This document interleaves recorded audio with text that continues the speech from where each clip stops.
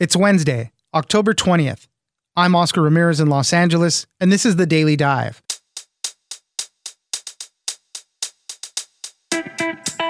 Mix and match COVID booster shots could be on their way soon. The FDA may be allowing Americans to switch to another shot when choosing a booster. Preliminary data shows that it is still safe and gives a huge boost to your protection, particularly if you had the Johnson & Johnson shot. The Pfizer vaccine boosted antibody levels by a factor of 35, and Moderna raised it 76-fold. Carl Zimmer, columnist at the New York Times, joins us for more on mix and match boosters. Next, the Haitian gang accused of kidnapping American missionaries goes by the name of 400 Mawozo, and they have reportedly asked for $17 million, a ransom of $1 million per hostage. This group has been responsible for 80% of the kidnappings in the last few months. Miriam Berger, international news reporter at The Washington Post, joins us for What to Know.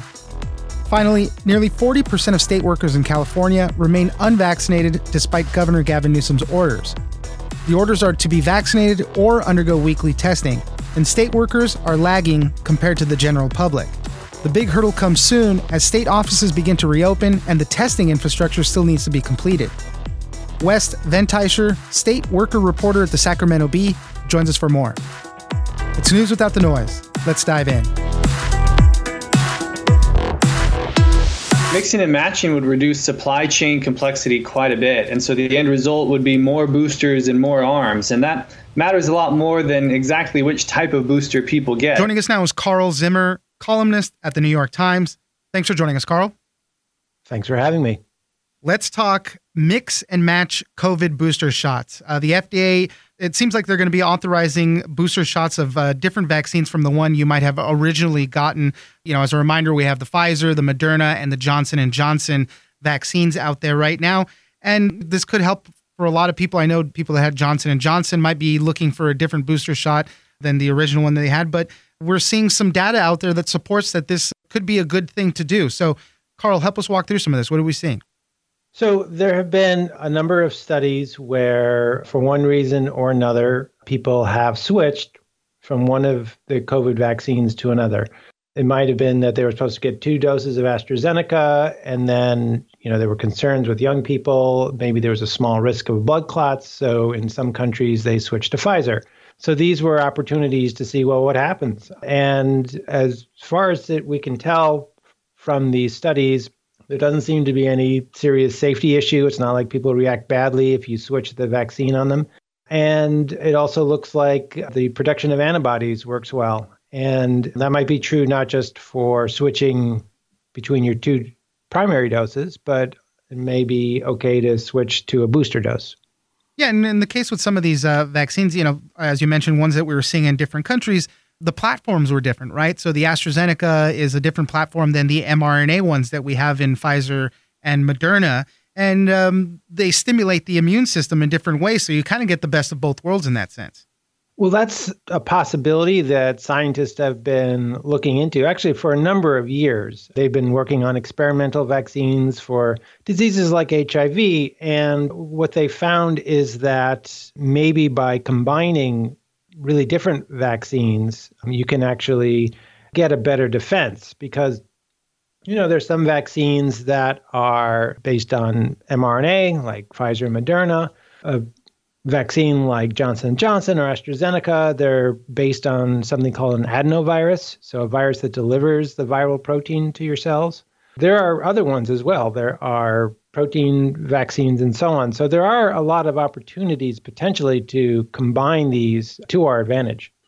When we're looking at specifically the ones that we have here in the United States, have they done some of those studies already, mixing and matching? I know, as I mentioned, Johnson & Johnson, when compared to the other 2, maybe wasn't as effective, but I know that there have been some things where, show if you do mix and match, then you get a huge boost really into the effectiveness of the vaccines. So far, the National Institutes of Health have gotten some preliminary data, and got to stress this is still preliminary. But what they did was they gave people who had gotten, Moderna vaccine a booster of Moderna or a booster of Pfizer, a booster of Johnson & Johnson, and then the same was true for people who got Pfizer, who got Johnson & Johnson for their initial shot. So they basically looked at all possible combinations. And so far, all they've looked at in terms of results are the antibodies that neutralize the coronavirus. That's really important, but it's not the whole story. Among those results, though, it looks as if you've gotten a Johnson & Johnson vaccine and you get a Johnson & Johnson booster, that boosts your antibodies by a factor of 4, which is good. But if you were to get a Moderna instead as your booster, that would increase them by 72 times. So wow. big antibody difference. Yeah. Now, there are other parts of the immune system. There are immune cells called T cells, which are really important for sort of a long-term immunity to diseases. And Johnson & Johnson looks to be pretty good when it comes to the T cells. So we shouldn't just cling to one set of preliminary results and say that that's the full truth of the matter. Right. I mean, there might be a case that those that have gotten the Pfizer and Moderna want to get that Johnson & Johnson just to boost up that side of things. And obviously vice versa for those that got Johnson & Johnson might want to go the other way. This is all very good news, obviously, to keep boosting the protection that we can get. And in the long term, it seems like there's going to be a lot more options. There's still a lot of COVID-19 vaccines that are in clinical trials being developed, and we could have other people come on board and that could serve as boosters in different ways as well. That's right. At the New York Times, we have a vaccine tracker where we keep track of all of the COVID vaccines that are in clinical trials. And there are over 100 of them currently in clinical trials and a bunch more that are being tested out on with animals. So there are a lot of potential new vaccines, and they are different from the ones that are authorized. So it's possible that within a few months, there might be protein-based vaccines coming from companies like Sanofi or Novavax, and those will be new candidates for your next booster. And the ones that you just mentioned, these viral protein ones, these are ones that contain viral proteins from the coronavirus itself, or are we still looking at other viruses that they use in the development of these? No, these are basically just pure protein. What you do is you get a gene from the coronavirus and you stick it into some microbe that then just churns out that coronavirus protein that you want. And then you purify that, and then you get an injection of that. That's a very common way that we get vaccinated for other diseases like influenza and so on. It's a very tried and true way of getting a vaccine. It's slower to make than mRNA vaccines. And so it's been lagging behind, but it could become a long-term serious contender. Carl Zimmer, columnist at the New York Times, thank you very much for joining us. Thanks for having me.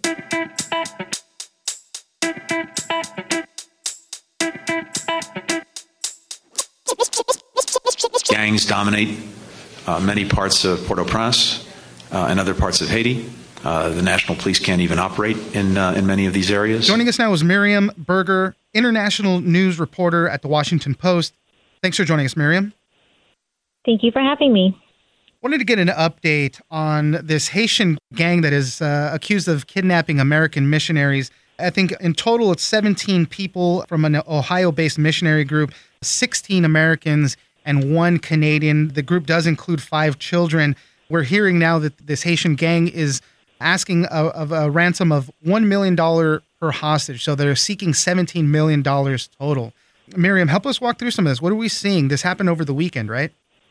So this happened on Saturday, and the news sort of started really trickling out more on Sunday. But basically, this group of mainly American and then 1 Canadian national, this group of workers with the Christian Aid Ministries, which is a organization based in Ohio, were driving back from a trip to an orphanage, and their vehicle was commandeered and they were abducted. And we haven't heard from any of them since.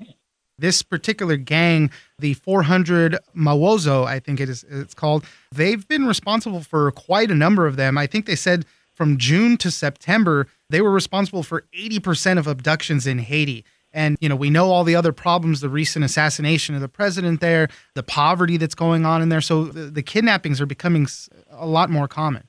Saturday's abduction, thrust Haiti into the center of international crisis. But for everyday Haitians, both rich and poor, kidnappings have become a really terrifying fact of life.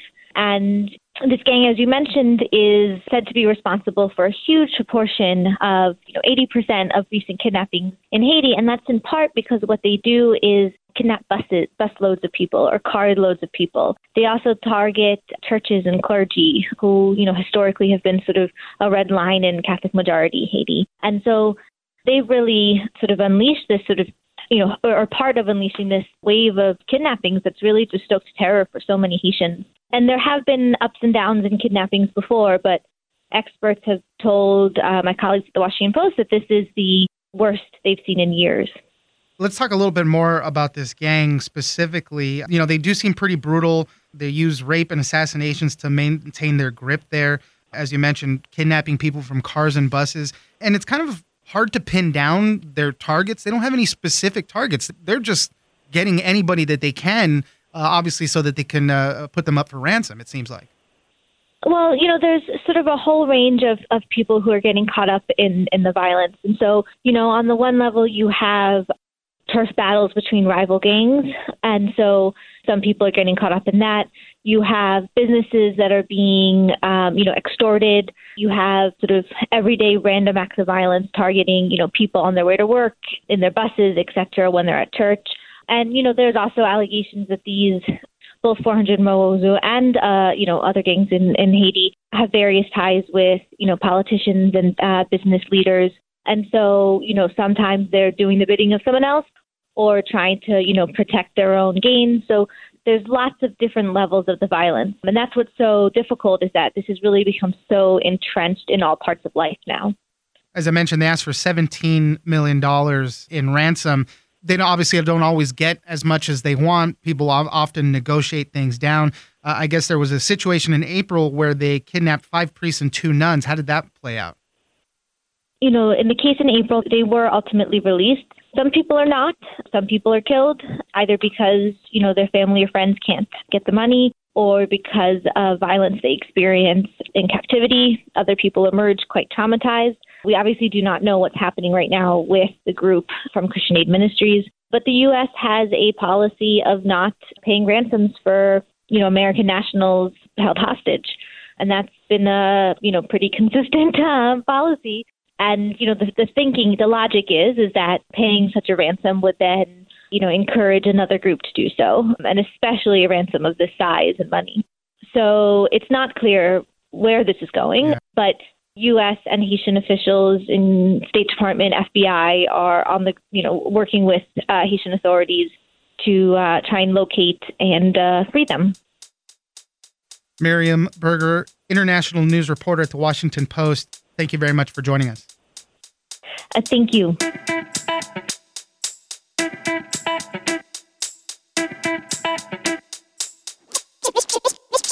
Among those, as you pointed out, 62%, that compares to a vaccination rate in the general population of 72%. So state workers are actually below the state average, despite these orders from Newsom. Joining us now is Wes Venteicher, state worker reporter at the Sacramento Bee.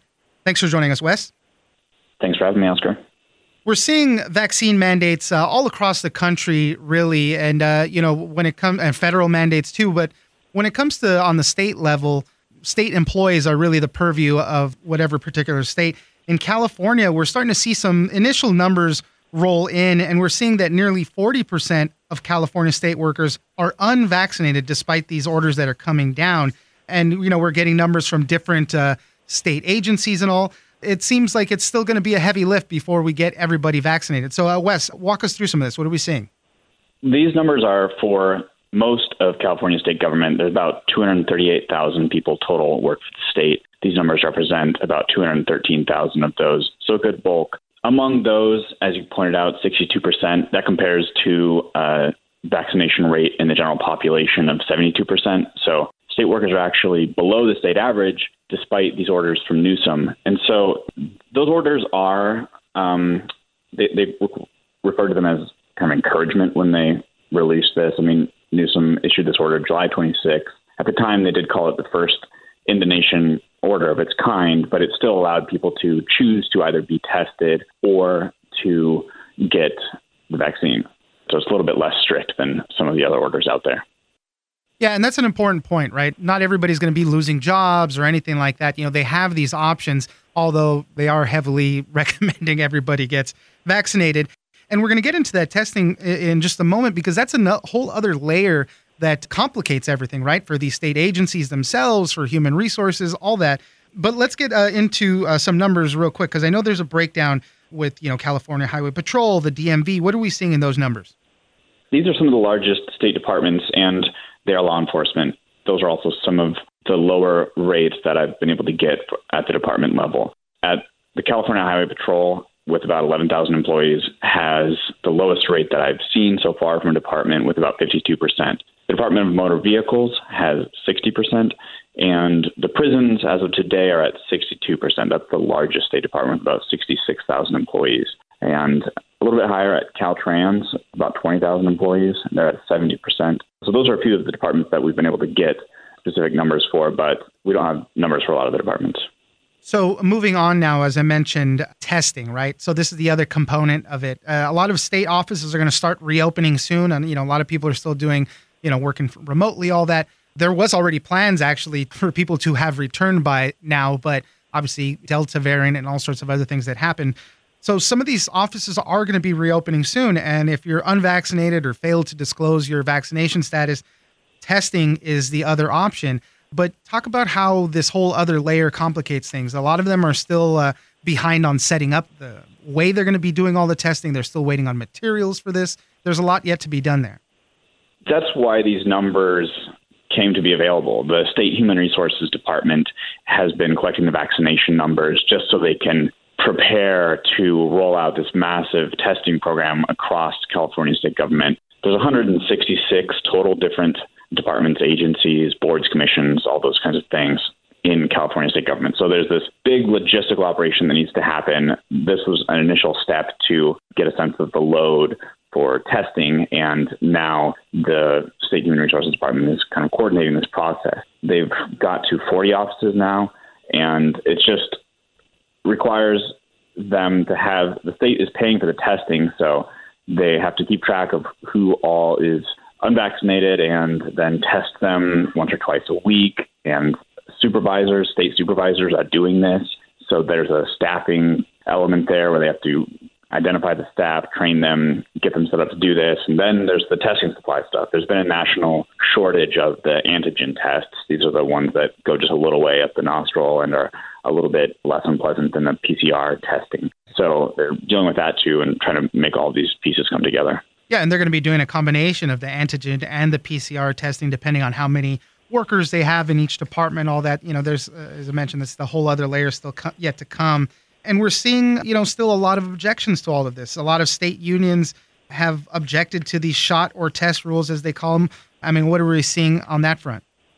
A few of the actually largest state unions have filed formal objections to these requirements. Newsom announced this stuff July 26th and then told the unions about it after that. They objected to that. Several of these unions, including SEIU Local 1000, which represents nearly 100,000 state employees.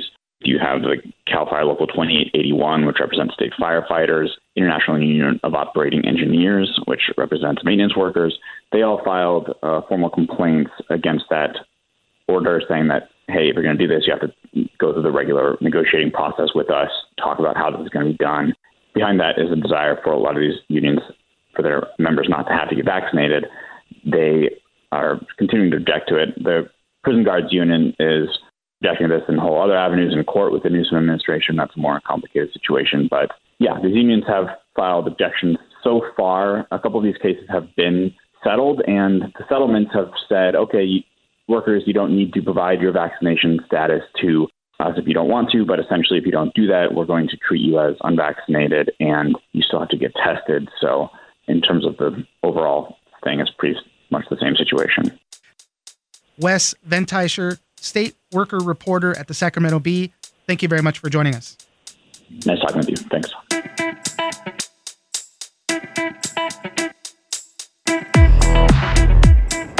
That's it for today. Join us on social media at Daily Dive Pod on both Twitter and Instagram. Leave us a comment, give us a rating, and tell us the stories that you're interested in. Follow us on iHeartRadio or subscribe wherever you get your podcasts. This episode of The Daily Dive was produced by Victor Wright and engineered by Tony Sorrentino. I'm Oscar Ramirez, and this was your Daily Dive.